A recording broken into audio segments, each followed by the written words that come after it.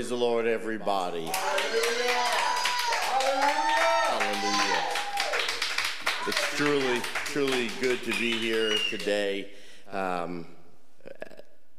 First and foremost, obviously, in all things we give God glory.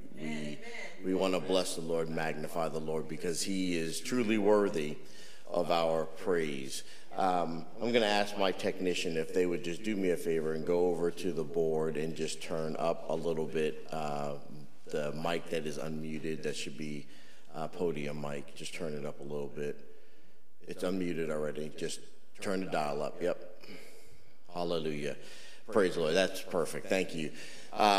First and foremost, we want to thank the Lord for each and every one of you that have taken your time out to join with us this morning. We're excited about what God is doing, the direction that we are going, and we're looking for great things to continue to happen in our behalf. And we're just excited about the Lord. Amen. I hope that you're excited about the Lord as well. Again, I'm looking forward as we're getting more equipment into place and set up. We're looking forward to praise and worship being a part of the broadcast, and that's soon to come. By the grace of God, hopefully within the next week to 2 weeks, we should have everything in place to be able to start our services on air with our praise and worship team, our musicians. Whether it be live or in a recorded fashion, we'll work through those that kind of setup, but we will definitely bring you some worship. Amen? Amen. So just come ready to give God some glory and to worship the Lord, because the Lord is due that worship. Amen. Another special thing about today is my 31st wedding anniversary. Hallelujah. My high school sweetheart, I thank the Lord for her. I salute her, the mother of my 2 sons, my best friend, and some things I can't say live on air. Hallelujah. She is everything to me, and I thank the Lord for her, and I thank the Lord for the 31 years that he's given us. We were talking this morning, as a matter of fact, about how this day, 31 years ago, we were in an automobile driving to Greenup, Kentucky, so that we could get ourselves hitched. And no, she was not pregnant. You can check the age of my eldest son. Amen. Hallelujah. But we thank the Lord for the 31 years, and we're looking, should the Lord's coming not come before, that we have another 31, and then another 31 after that, and then another 31 after that, until the Lord should come back. Amen. But we thank the Lord again for her, and just know, honey, I love you with all my heart, and you are everything to me. I wish I could give you more than I've ever given you, show you my love for you in greater and more brilliant ways than I've been able to, but just you keep sticking with me, and it's always up from here. Amen. Hallelujah. Praise the Lord. Well, thank you. I appreciate my studio audience. Amen. Amen. But we thank the Lord again for each and every one of you that's taking your time out to join with us. I don't want to be before you long or hold you long, but I do want to share the Word of God with you. And I was thinking about the Word of God and what it is that I would bring to you today, how I would talk to you or teach you or preach to you or declare to you God's love, God's wisdom, God's direction. And as I was flipping through the scriptures, I was like, oh, this would be really good. And I talked to the Lord, and he didn't give me the thumbs up. And so I'd flip through some more, and I was like, oh, man, this would really be good. And again, he said, yeah, it's good, but that's not what I want you to talk about. And I just began to continue to kind of go from different places in Scripture to try to determine what it is God wanted me to say. And after about 45 minutes to an hour of just going back and forth and starting to study something, but then kind of being driven away from it and trying to jot down some notes and put thought to paper, so to speak, I started to wonder, what is it about the Word of God? Like, it's awesome. And I want you to know that everything I'm going to say to you today is dependent upon the truth that everything written in the Bible came directly, undiluted, and undefiled from God. Amen. Scripture is unique in its origin because its author is not man or humanity. It is God's word. It's not man's word. It's not man's thoughts. It's God's word. It's his thoughts. It's his direction. It's his truth. Now, there are a lot of other people and religions who believe differently than we do. I mean, all you have to do is just turn on the TV and you can realize that on a Sunday from the varying different religious programs that are out there. And everyone is telling you the same thing that I just declared to you. They're making the same claim. If you look at the Book of Mormon or the Quran, all are said to be from God as well. Now, if essentially everyone can make a claim like this, who do we believe? Why do we believe the Word of God as written in the Bible is what it is? How do we validate whose truth is true? We're living in a time where everyone seems to have their own version of truth. And you've heard me talk about this before. I've shared this idea of truth with you, from absolute truth to subjective and objective truth. And we went through a whole truth series talking about it. But society would have us believe that everyone's truth is just as valid as anyone's truth. But I have an issue with that because not everything can be true at the same time. Somebody is wrong when you're talking about something. So is there a way to differentiate between real truth and subjective truth? All biblical information is validated through a series of tests that confirm it is the Word of God. And because the Word of God is so paramount to the life of a believer, I want to show you how valid it is. And I even want to point to you today, if we have the time, why sometimes the Word of God seems to be ineffective in your life. You know, since the Bible claims to be the unique revelation of God, its words must stand out from all other words. In essence, it must be self-authenticating. Now, the most important proof of the Bible's uniqueness is the testimony of Jesus written in the Scriptures themselves. The main reason that we know the Bible is God's word is because Jesus said so. He used the word Scriptures on a number of occasions to describe the Old Testament writings that he was referring to as he was dealing with people, or the Sadducees, the Pharisees, and the scribes. He used them, whether the law or the prophets. You can look at Matthew 21 and 42, where Jesus said unto them, did ye never read in the Scriptures the stone which the builders rejected? The same is become the head of the corner. This is the Lord's doing, and it is marvelous in our eyes. Jesus also made a statement during the Sermon on the Mount that no one can ignore. He said, truly I say to you, until heaven and earth pass away, not the smallest letter or stroke shall pass from the law until all is accomplished. You can check the text, Matthew 5 and 18. You see, one implication of Jesus' statement is that when you reject the Bible, you are also rejecting Jesus. And when you reject Jesus in you, you make him a liar in your determination according to your standard. And many people who want to claim that Jesus, they want to claim Jesus, but they don't want to accept the Bible as the word of Jesus. But Jesus ruled out this option because he tied his life and his ministry completely to the fulfillment of Scripture. You see, Jesus used the strongest language possible to declare that the Bible is the Word of God.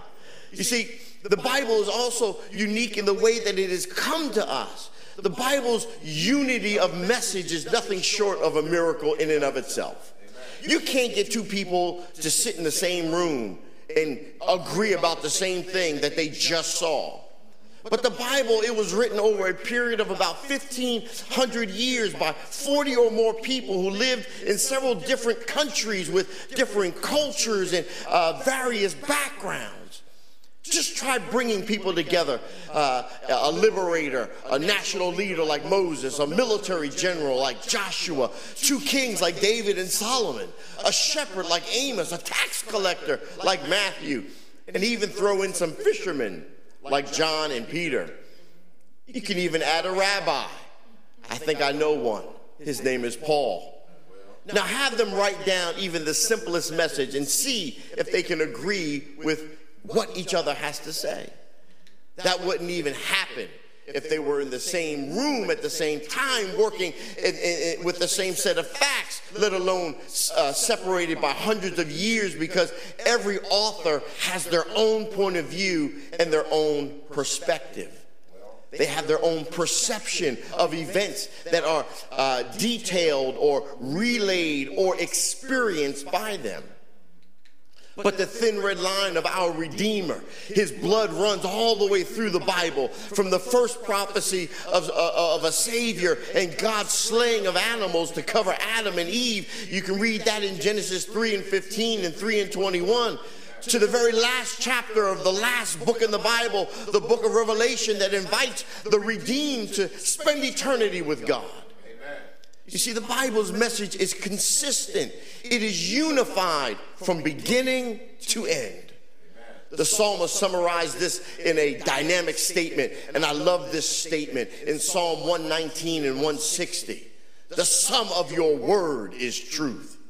You see, no one but God can make 66 books into one perfectly unified literary work of brilliance.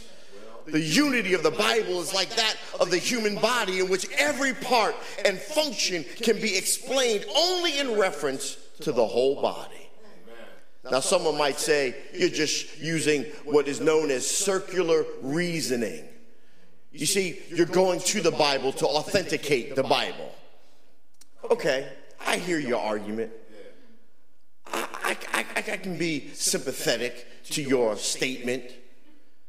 But let's use the standards that are used to validate historical literature and verify its truth and corroborate the Bible's witness to itself. So when I make the argument that history testifies to the veracity of Scripture, I'm not talking about the Bible as a supernatural document, but as a work of historical literature.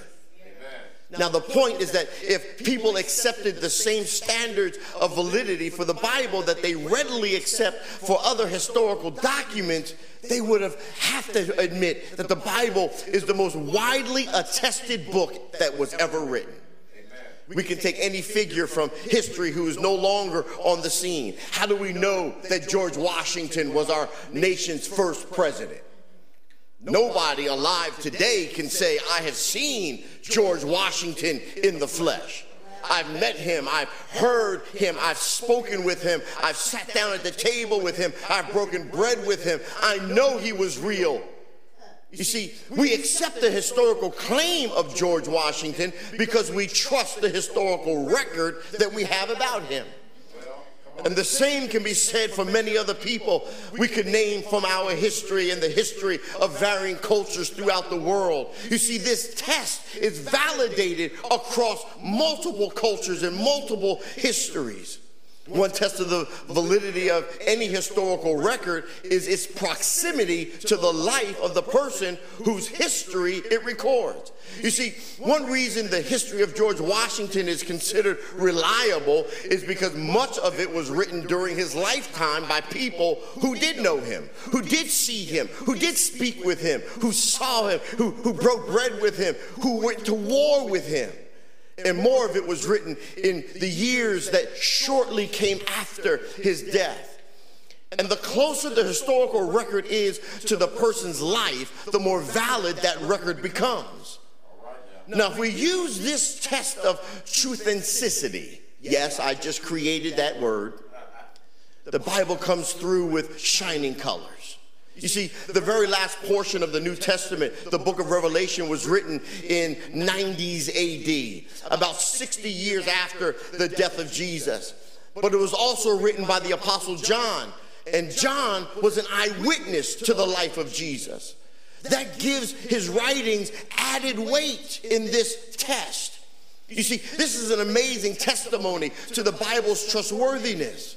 You see, by comparison, some of the famous writings of antiquity, such as those that tell of people like Julius Caesar, were recorded hundreds of years after the events that they describe.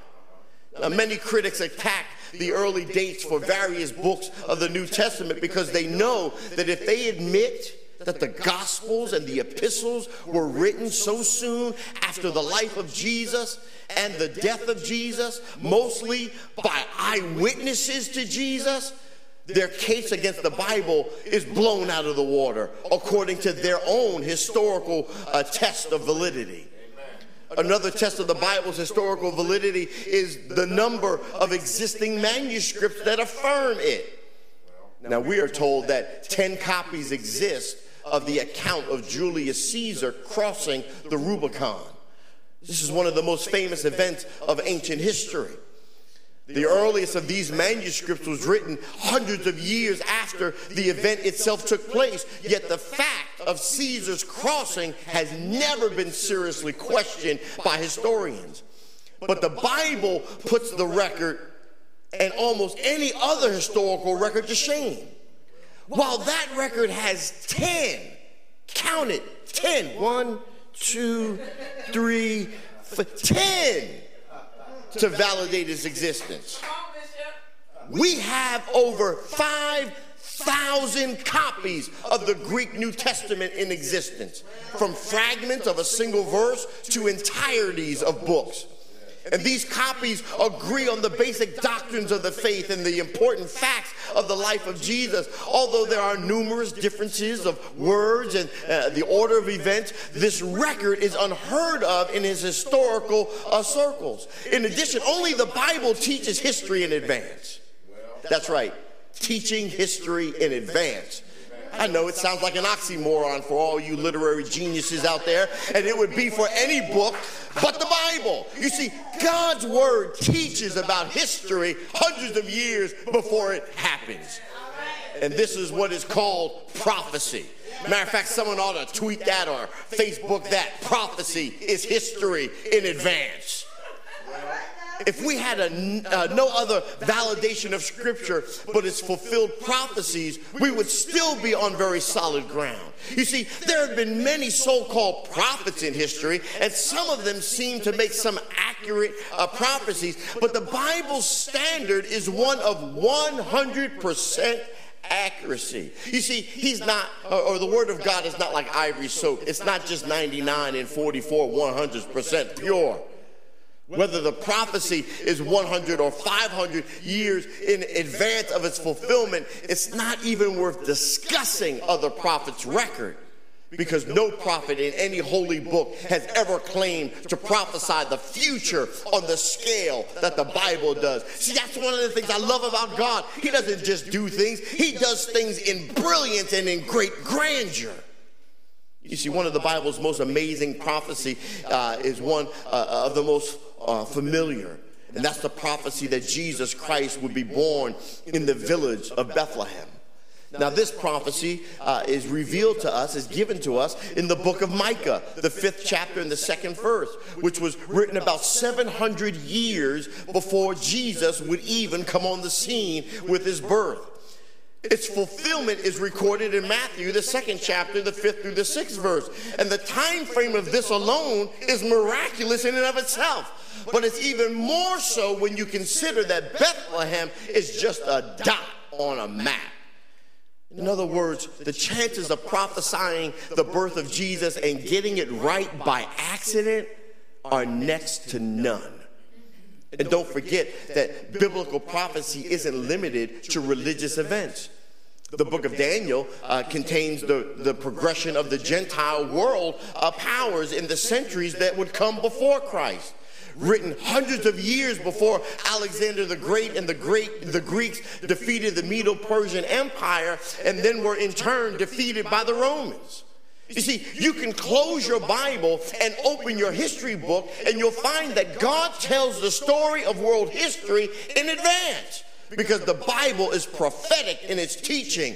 In fact, the prophetic nature of the Bible reaches beyond what is commonly understood as prophecy or the foretelling of events. You see, Peter writes that no prophecy was ever made by an act of the human will, but men moved by the Holy Spirit spoken from God. If you don't believe me, open your Bible to the second book of Peter, the first chapter and the 21st verse, and validate what I've just told you. You see, the Old Testament prophets like Elijah, Isaiah, and Daniel were messengers that were sent by God to carry his word and speak them directly to his people. And while these prophets fall within Peter's intended meaning, a closer look at the biblical use of the term prophecy in this verse can help us build the case that Peter is using the term to denote all of God's word, not just the words of the prophet. You see, let me teach you something today. The literal translation of the word prophecy comes from the Greek word propheteia, which means speaking forth. So Peter contrasts the possibility of all scripture being a matter of human action or interpretation with the notice that these prophets were moved by the Holy Spirit. So the Bible is unique not only in its prophecy and Holy Spirit inspired writing, but also in its preservation. But just before I start to talk about its preservation, let me remind you that when you are speaking the word, you are speaking your history in advance. When you're going through something in life, you need to speak your history in advance. You ought to apply the word of God to your crisis so you can command your history to reveal God's promise. Amen.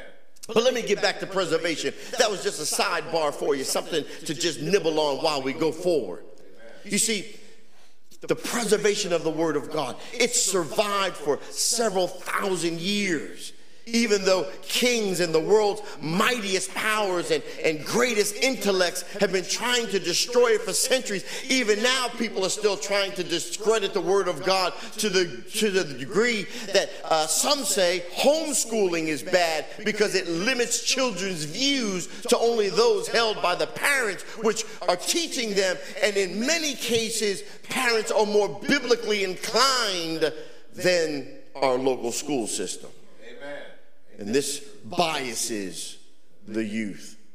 Now think about it.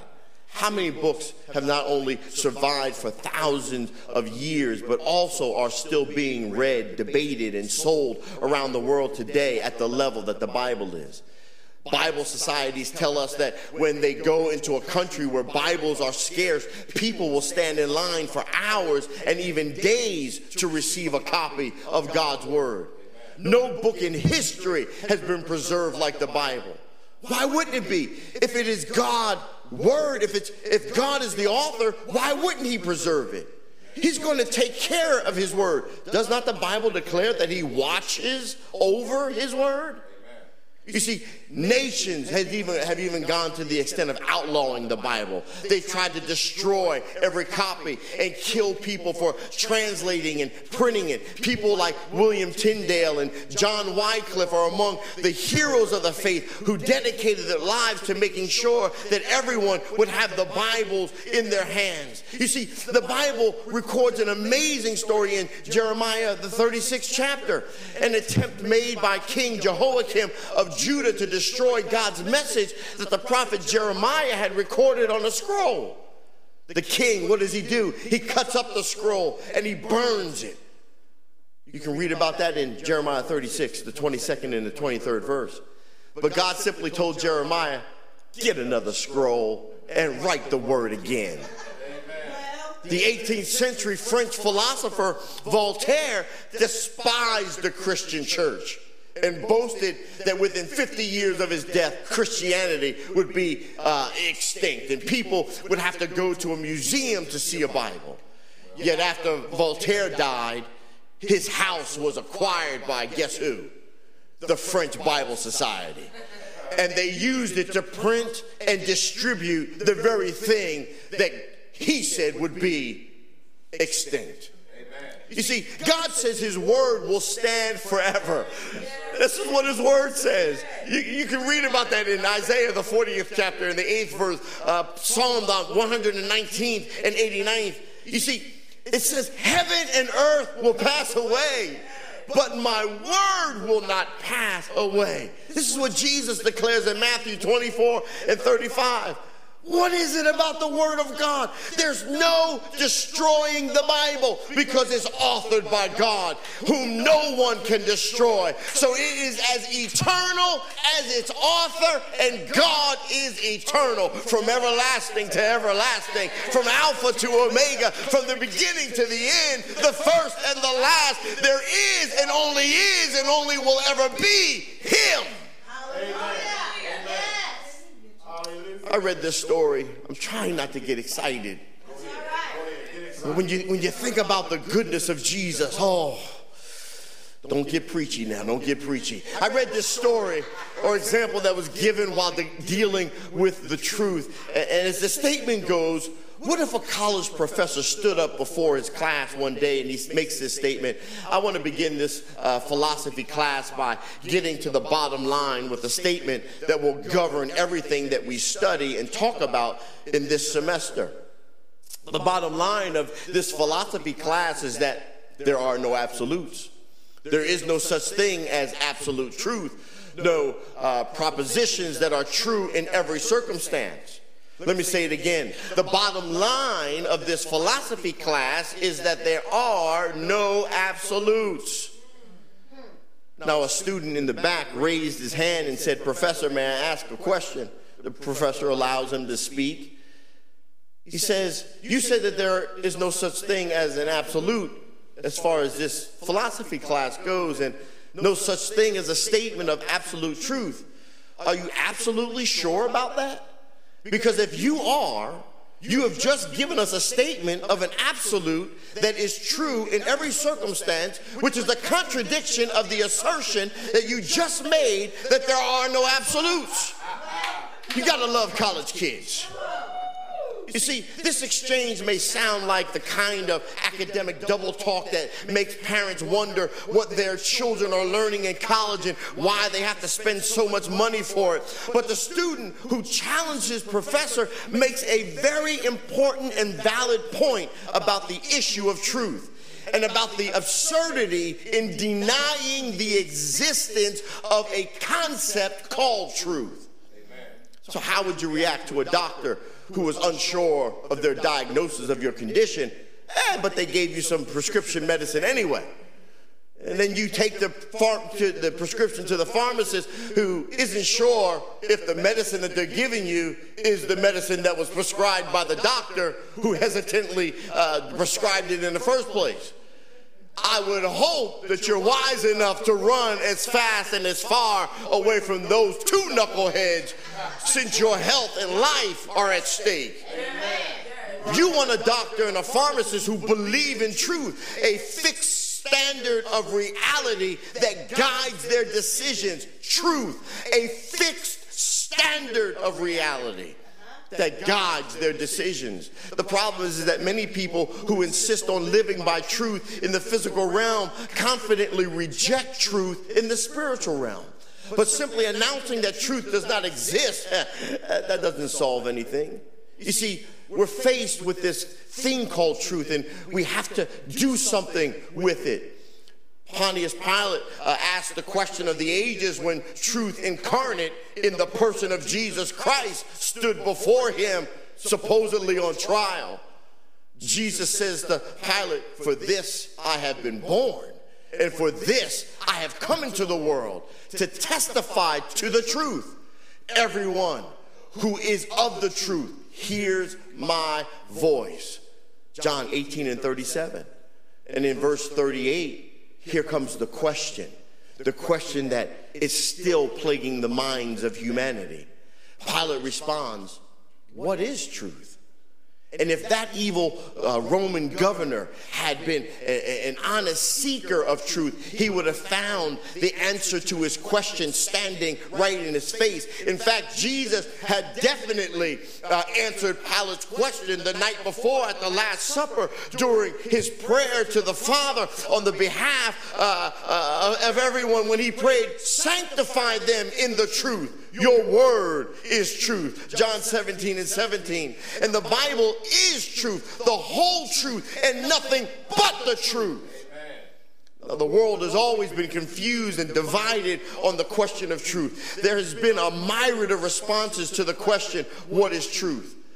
And the denier, for lack of a better term, is the person who simply dismisses and rejects the very concept of truth. You see, the agnostic says that absolute truth or absolute knowledge on issues such as God's existence cannot be attained in this life. Since the word agnostic means without knowledge, the agnostic's answer to Pilate's question would be, I don't know, because they don't know nothing. Now, this person is supposedly the perpetual questioner and seeker after truth. Now, the rationalists would say that human reason and experience are the ultimate criteria for determining truth. Now, rationalism focuses on the mind and simply says that whatever the mind conceives of as being reality is, in fact, truth. You see, rationalism thus limits the search for truth. It is one of the theories that came into play during the 18th century movement known as the Enlightenment, when the truth upon which Christianity is based came under its greatest sustained attack and were largely abandoned. You see, there's also a school of thought called positivism, which says truth is limited to that which can be validated by the scientific method. If science authenticates a theory, then perhaps we can regard that theory as truth.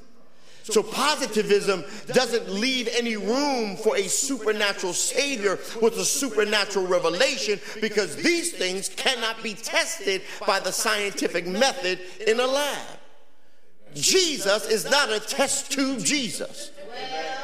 Another of mankind's many answers to the question of truth is relativism, which says that truth is subjective and personal. You see, truth is what we feel at the moment to be true, so therefore what's true for me may not be true for you. But it's true anyhow, even if you don't realize it's true. Even if what I say is true today, I turn around and say tomorrow it's not. Pragmatism is yet another means of seeking to arrive at the landing of truth. Pragmatism appeals to a lot of people because it claims that truth is whatever works.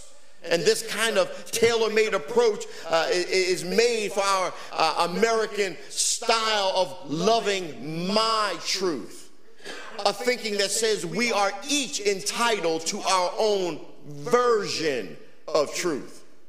I need to mention one other significant route that people have taken in attempts to arrive at truth, and this is man-made religion, defined as humanity's best attempts to reach up to and understand God. We even deny sometimes that he exists or cares about what happens to us, and we try to validate that in a religious standard. Now, the religionist may be the hardest person of all to deal with, because they would claim to be a follower of God and a seeker of spiritual truth, but more often than not, religion denies the absolute truth that God has spoken with finality in Jesus Christ. You ought to read Hebrews, the first chapter, the first through the second verse. You see, by requiring that which is not revealed in God's word itself. You see, I'm not saying that people cannot discover certain truths on their own, but the problem with the world's truth is that it often has to be revised or discarded when new facts are uncovered. Hundreds of years ago, people were convinced that the earth was flat. This may come as a shock to you, but I know people today that still believe that this world is flat. They believe this to this day. The world is flat. and there's a massive conspiracy to make people believe that the world is round. Now, when this was more of a prominent belief, people feared that if explorers would sail to the edge of the earth, they might fall off. But that truth had to be discarded as new evidence was produced. But as I just said to you a second ago, there are still people who hold to this truth, and they reject even evidence that points to the contrary. Now, here's a scenario that really drives me crazy. Changing truth. If you follow the world of nutrition and health today, your head is probably spinning out of control, trying to keep up with all the new and sometimes conflicting information about the content and the value of certain foods, what's healthy and what's not healthy. And since research is constantly ongoing, today's facts may be tomorrow's myths. And from a biblical standpoint, we can't trust or, we can't rely on our moral instincts to determine truth because we have been corrupted by sin. Our intellect is also a poor guide to truth because we are finite creatures whose knowledge is extremely limited. The only reason that we can know any truth at all is because God is God. Truth is not just that which confirms or conforms to our reality, but there is no reality apart from God. Truth is that which conforms to his nature. We as Christians or believers can make an unapologetic, uncompromising, definitive statement about truth because of the perfectly true nature of God. The Bible calls God the Father, him who is true. 1 John 5:20. And Jesus makes this same astounding statement in John 14:6. I am the way and the truth and the life. It's important that we see this. You see, here's one example of the way God's nature is the standard for what is true. The Bible says God is not a man that he should lie, Numbers 23:19. So lying is wrong, not just because it messes up people and causes harm, but because it violates God's very nature. The same thing can be said for murder and theft and coveting and adultery. You see, these actions are out of line with God's character. Truth and purity are part of his eternal attributes. So while our current culture may often say truth is whatever we want truth to be, whatever we determine truth to be, God says truth must conform to a fixed standard. If I gave you a sheet of paper and a pencil and asked you to draw a straight line freehand, no matter how meticulous you may be, your line would not be truly straight. But if I gave you a ruler with a sharp edge to draw that straight line against, the outcome would be totally different. So long as your pencil follows that fixed standard, your line will be straight. And anyone else can take that same ruler and make a straight line as well. And since God is by nature true, in order for something to be true, it must conform to him and his written revelation. Amen. Hallelujah. You see, God safeguarded the truth of his word through the process called divine inspiration. The Apostle Peter, who experienced this inspiration, said the Holy Spirit oversaw the writing of Scripture so that there was no contamination in it. 2 Peter 1:20-21. It says this, knowing this first, that no prophecy of the Scripture is of any private interpretation. For the prophecy came not in old time by the will of man, but holy men of God spake as they were moved by the Holy Ghost.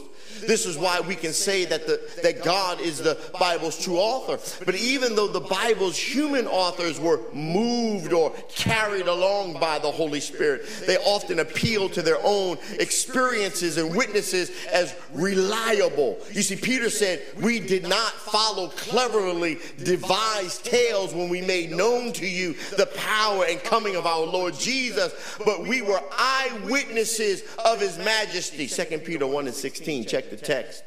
You see, Peter went on to relate the transfiguration of Jesus, which Peter saw and heard.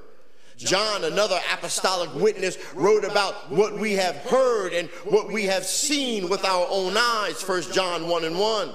You see, the writers of Scripture were safeguarded by the Holy Spirit from making an error. He moved them to write and equipped them in the process. And these men were so convinced of the divine truth that they were willing to die for it. Suppose I were a part of a conspiracy to say that Jesus was the Son of God and had risen from the dead, even if I knew such a claim was a lie. If people said that they would kill me for holding such a belief, I'd show them where the body was. You see, I'd let them know it wouldn't make sense to die for something I knew to be false. I would point right to where his body is buried and say, I just made a mistake. But the writers of Scripture stood by the word even when it meant they would be killed. Which leads me to the inerrancy of God's word. This is one of the things. What is it about his word? What the dynamics of his word? I've said that the Bible is the complete truth, and now I want you to have an important term for this doctrine, which you may already be familiar with, and that word is inerrant. And it means without error. You see, fundamentally, inerrancy means that God's word forms an absolutely fixed, firm foundation of truth. Now, some people will say the Bible contains truth or contains, the word of God, but that's only half the truth because it leaves open the possibility that the Bible also contains other things. And the inerrancy of Scripture means that the Bible is true no matter what the subject may be. It is free from contamination and free from error. So some Bible critics are quick to point out that the existing manuscripts that we have of the Bible vary one from another in numerous places. So the argument goes that we can't talk about the Bible being inerrant because we don't have the original manuscripts, also called autographs.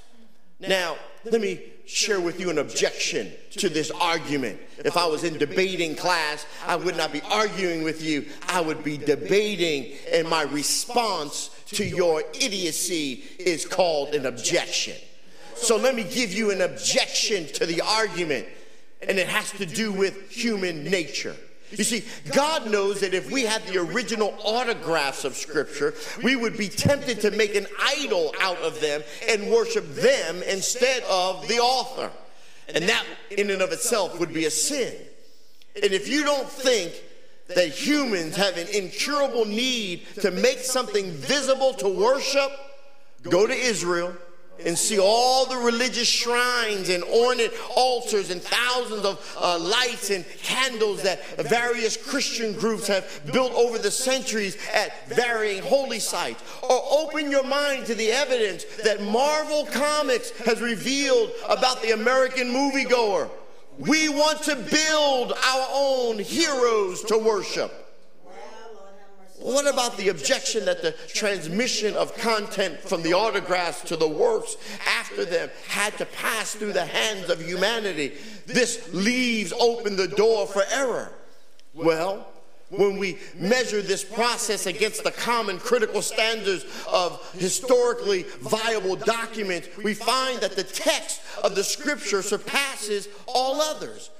You see, handwritten transmissions has been a trusted historical process for centuries. While it may first come as a shock, most of what we know from both secular and religious ancient history is fundamentally dependent upon the reliability of handwritten transmission of text. In fact, readily available printed manuscripts were not in circulation until the invention of the movable type printing press in the 15th century.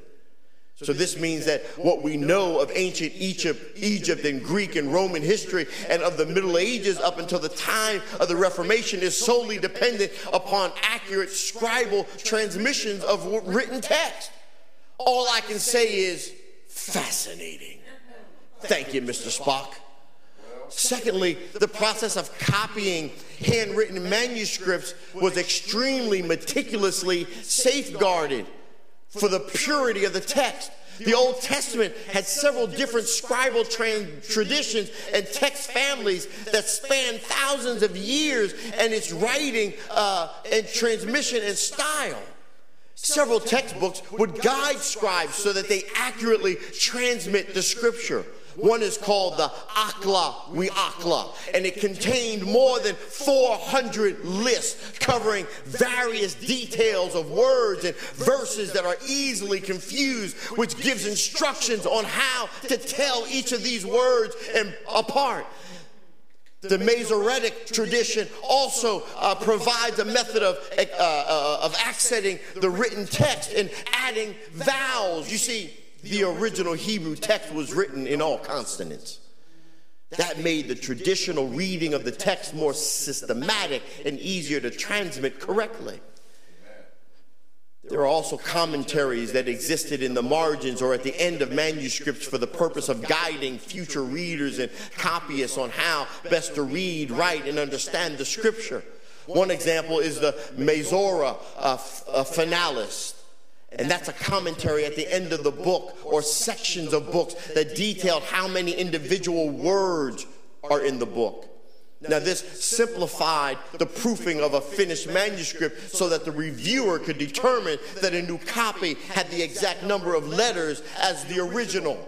And at times, it would even indicate the middle word or consonant of a book for easy cross-referencing between the original and the copied manuscripts. Let me just make this last point. Scribes were very cautious, recognizing the warning of the scriptures against tampering with or distorting the Holy Scriptures. And that's all throughout the Bible. Now, there are some supposed contradictions in the Word. The reason that we still affirm the Bible's inerrancy in the autographs, even though we don't have them, is that it is absolutely crucial to believe and to know that we have a perfect standard to work against as we compare the various existing manuscripts. You see, where the text of biblical manuscripts differ, scholars work to reach the closest consensus possible on what the original would say. And while these examples can be particularly disorienting for believers since they come from the very text of Scripture itself, these apparent contradictions can be addressed by looking at the context of these passages and the intention of the writers themselves. Let me just give you two examples of the most commonly cited contradictions. First, the use of the Old Testament in the New Testament. You see, various passages of the Old Testament are paraphrased in the New Testament. In certain cases, it appears there are differences in the language and the tension between the original text and the way it is being used in the New Testament statement. When dealing with this type of challenge, we have to keep in mind that the biblical authors of the New Testament were utilizing a translation of the Old Testament called the Septuagint. You may have heard me refer to the Septuagint as you've listened to me speak throughout the years. The Septuagint is the Greek version of the Old Testament compiled in the 3rd century before Christ or after Christ, once Greek had become the common trade language of the ancient world. It was the version of the Old Testament that most first century Jews, including Jesus and his own disciples, would have read and memorized. You see, one example of the differences that can be created between Hebrew Old Testament and the New Testament use of the Septuagint can be seen in Acts, the 2nd chapter, the 25th through the 28th verse, where Peter quotes a famous passage from Psalm 16, 8 through 11. And the differences in these passages are partially the result of the Septuagint translation that Peter uses word for word. Now, some scholars believe that some changes, like "my flesh will also live in hope," as opposed to "my flesh also will dwell securely," which is the Old Testament text based upon the Hebrew, where the first was the translation in the Septuagint. You see, this may account for Peter's application of this passage to Jesus' resurrection in Acts 2, 29 through 32. And often the differences between the Hebrew version and the Septuagint can be accounted for in much of the same way as the two different English versions. The act of translation always comes with choices about which words to use, how to arrange the words, and how well a word translated into a new culture or time period. Yet the goal of a translator is always to remain faithful to the intent of the original passage.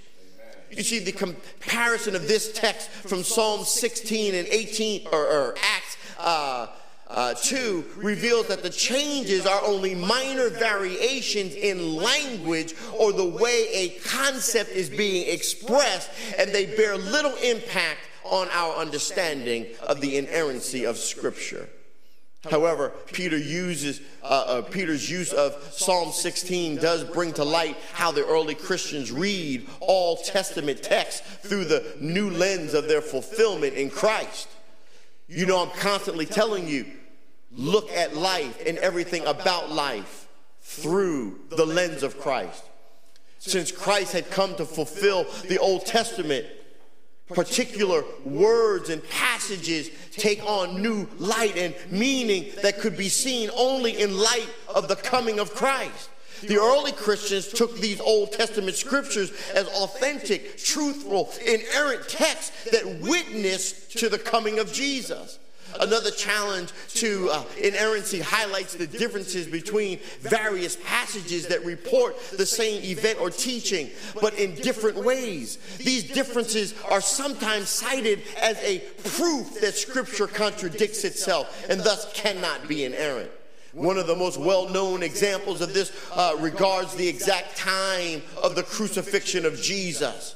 Mark and John both mention the hour, and these times seem to contradict. Mark 15:22 through 25 and John 19:14 through 15. Now, several theories have been given that can harmonize the account in Mark and John. And one possible explanation for the difference in times is the close resemblance of the Greek script for the number 3 and the number 6.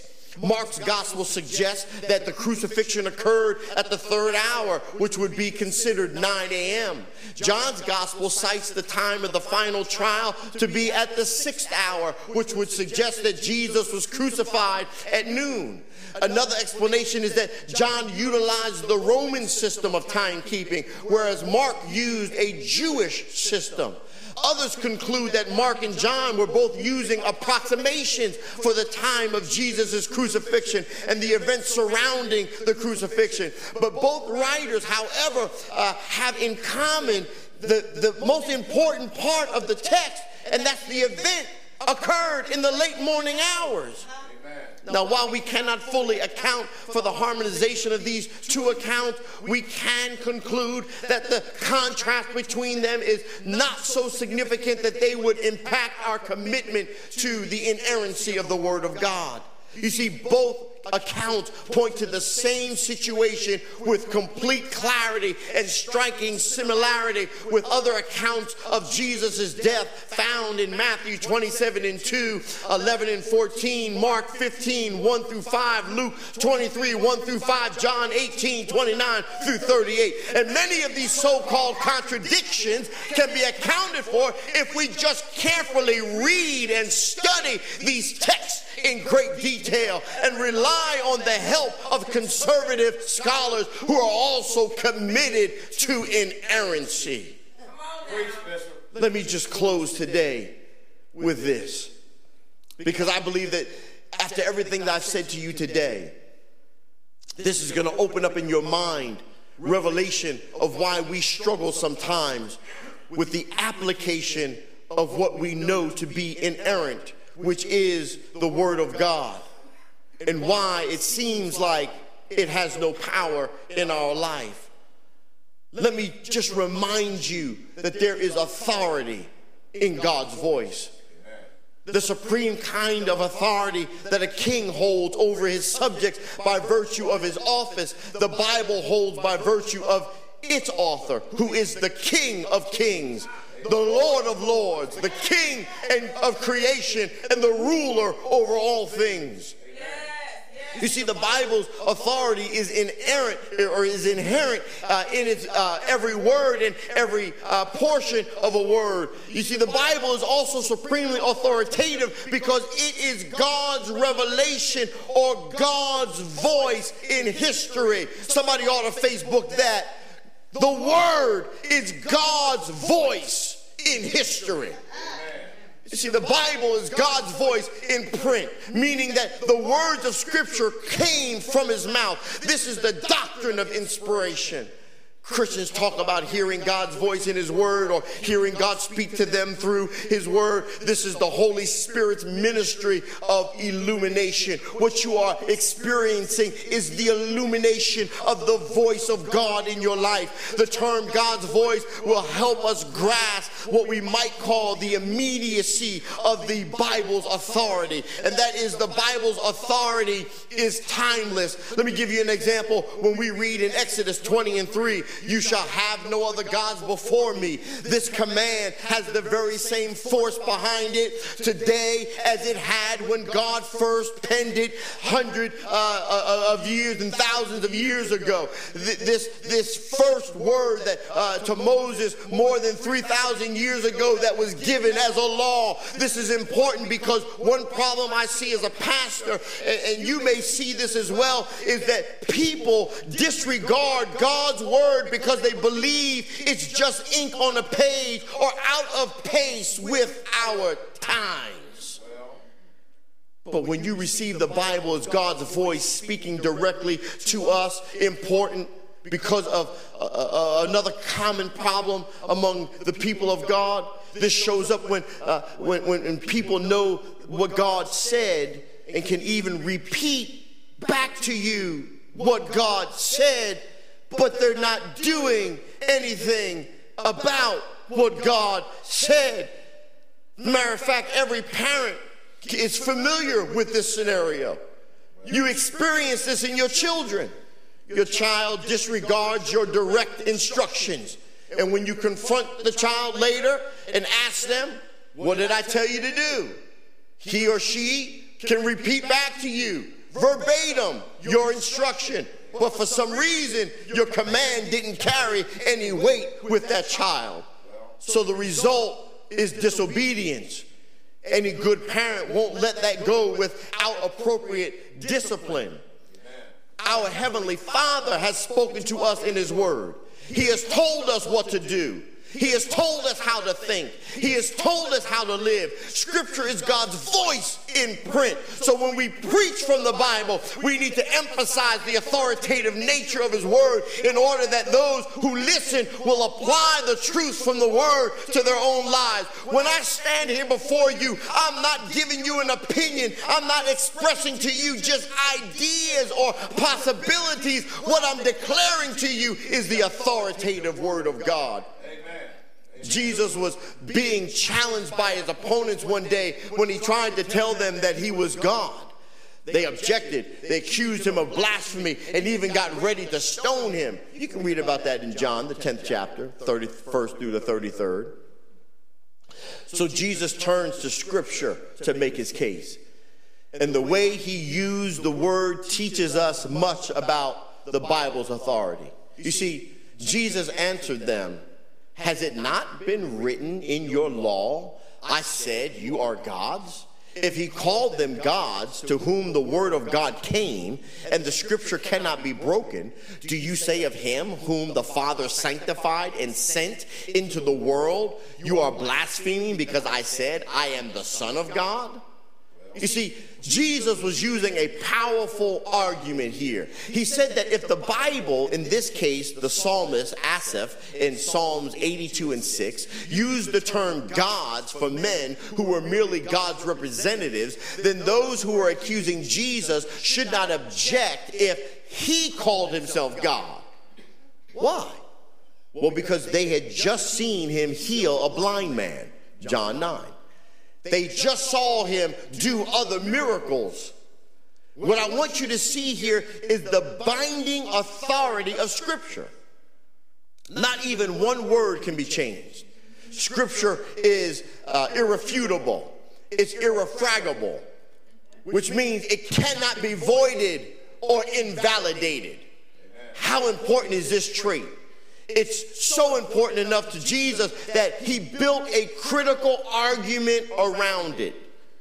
You see, the Lord's opponents might have wished that they could have nullified or they could have gotten around the word God in Psalms 82:6 because it is the Hebrew word Elohim, which is one of the names of God. But Jesus had them because God's word called his representatives gods, and nothing could be changed in Scripture. Now, Paul uses a similar tactic in Galatians, the 3rd chapter, to prove that Jesus is Abraham's promised seed. And the validity of Paul's entire point hangs on the difference between the singular seed and the plural seeds. Not only each letter of the Bible, but even the smallest part of each letter. It's vital. It carries God's authority. Jesus Christ also said that the Bible carries the imprint of his divine authority. He announces to his disciples, heaven and earth will pass away, but my words will not pass away. Matthew 24:35. And this statement on the lips of anyone other than Jesus would be blasphemy. But he alone can claim all authority has been given to me in heaven and in the earth. Therefore, Jesus' words recorded in Scripture will outlast history because the word is eternal. I love the way the psalmist put it. Forever, O Lord, your word is settled in heaven. Psalm 119:89. As a matter of fact, when you're going through something, when you're dealing with crisis in your life, when you're frustrated and you don't know which way to turn, you ought to just speak prophecy over your life. You ought to declare your history in advance and just remind your crisis that your word is settled in heaven. This whole thing I'm going through has been settled in heaven. You see, Jesus possesses all authority, and his word has all authority behind it. We are members of Christ. So when we speak in the power of Christ, we speak in the power of his authority. So then why are members of churches that we pastor not seeing God's word at work? I'm convinced that the reason is that they are not living as though God's word is our authority. And we're not continually teaching that God's word is our authority. We're not seeing more power in our lives and in our churches because we aren't taking the Bible seriously. The fact that the Bible is completely authoritative and cannot be broken is a wonderful doctrine of the Christian faith. But the truth and power of God's word can be nullified in your experience if you refuse to let the word speak to you as it is, or if you start mixing it with your human viewpoint, if you start sharing it with your emotions, if you connect it to how you feel right now, if you connect what God declares to what the doctor declares, to what the lawyer declares, to what the bank declares, you have manipulated the word and thereby nullify its effect in your life. Amen. Now, notice, I did not say the Bible can lose its power or authority. That never happens because God said his word is settled. But the Bible's power can be blunted in your life when you do not respond to God in humility and obedience. And this is probably the number one travesty that people who claim to believe and follow God's word commit against God's word. Many people who mix their own thoughts with the Bible's teaching have many degrees and many letters that come before and after their name. I want you to understand, education is fine, and the church has benefited from well-trained commentators and scholars who seek to understand and communicate to each of us what the word means. But there's a big difference between an honest attempt to understand the Bible and diluting its teachings with human thinking. The best example of this is in Scripture itself, when the Pharisees and the scribes came to Jesus to accuse his disciples of breaking the tradition of the elders in Matthew, the 15th chapter, the 1st and the 2nd verse. But Jesus comes back at them with a far more serious charge, which was that of nullifying the word of God. Using the example of God's commandment to honor one's father and mother, Jesus showed how the scribes and the Pharisees allowed people, mainly themselves, to get around this clear command with a hallowed promise to give these resources to God while actually not having to give them away at all. You see, Jesus identified the problem that they had when he said at the end of verse 6, and by this you invalidate the word of God for the sake of your tradition. You see, God never meant for the commandment to honor your father and mother to be skirted on some technicality. He did not intend for you to find the loophole. The Pharisees added so many traditions and regulations to the law that they ended up creating a barrier around the word so people couldn't even get to the word. But the Bible says, let God be found true, though every man be found a liar. Romans 3 and 4. You see, the issue that Jesus dealt with was the authority of God's word. And if God says that we are to honor our parents, then trying to find that loophole in this command of God, this authoritative declaration.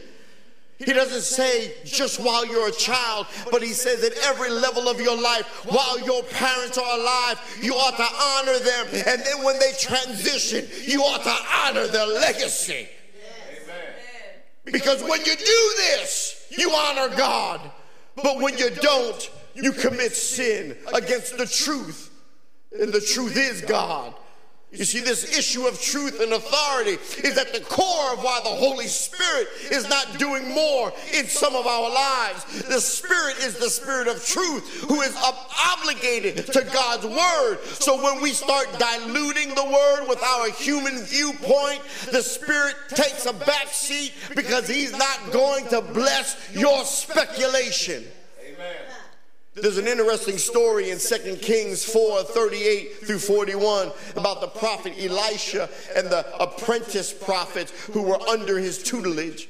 You see, there was a famine in the land, and these student prophets were hungry. They weren't just hungry, they was hungry. Elisha told his servant to make a pot of stew for everybody. And one of the prophets gathered some wild gourds for the stew. Now, the gourds looked fine to him. They looked like good gourds. And he probably thought they were good and that they would add a little spice, a little flavor to the stew. So he decided to help out by tossing the gourds into the stew. But as everyone began to eat, some began to get sick and said that the stew was poisoned.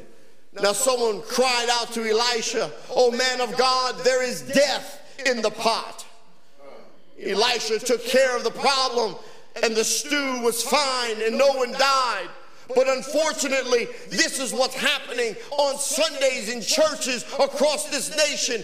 Plenty of pastors and teachers are tossing wild gourds into the pot, adding human wisdom to God's word, or even allowing human views and opinions to replace the scripture. And this is why people can actually be worse off by going to church, because they come away more confused and unsure than they were when they got there about what the Bible is saying or what is declaring, let alone whether it has any relevance for them. Remember, a mist in the pulpit creates a fog in the pew.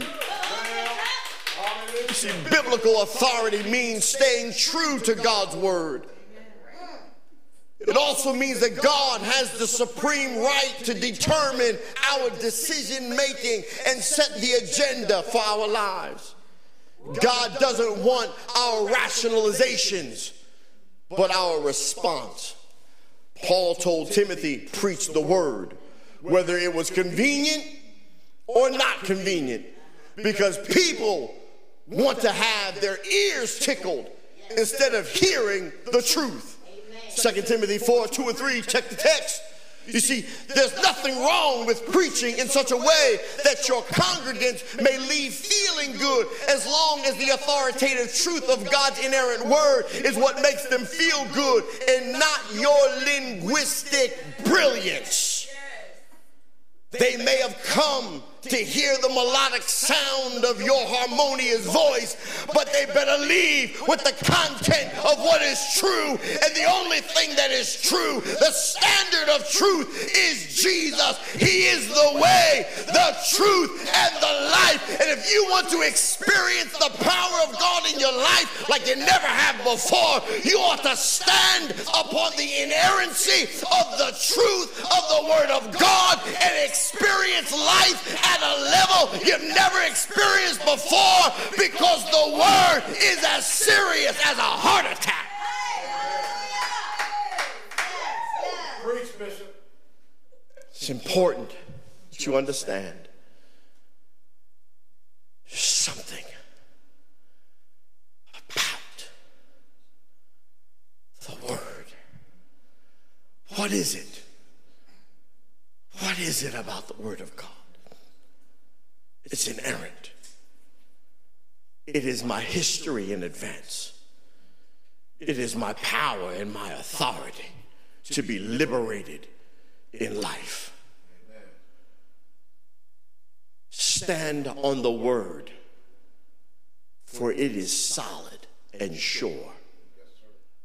All other things will cause you to sink. God bless you.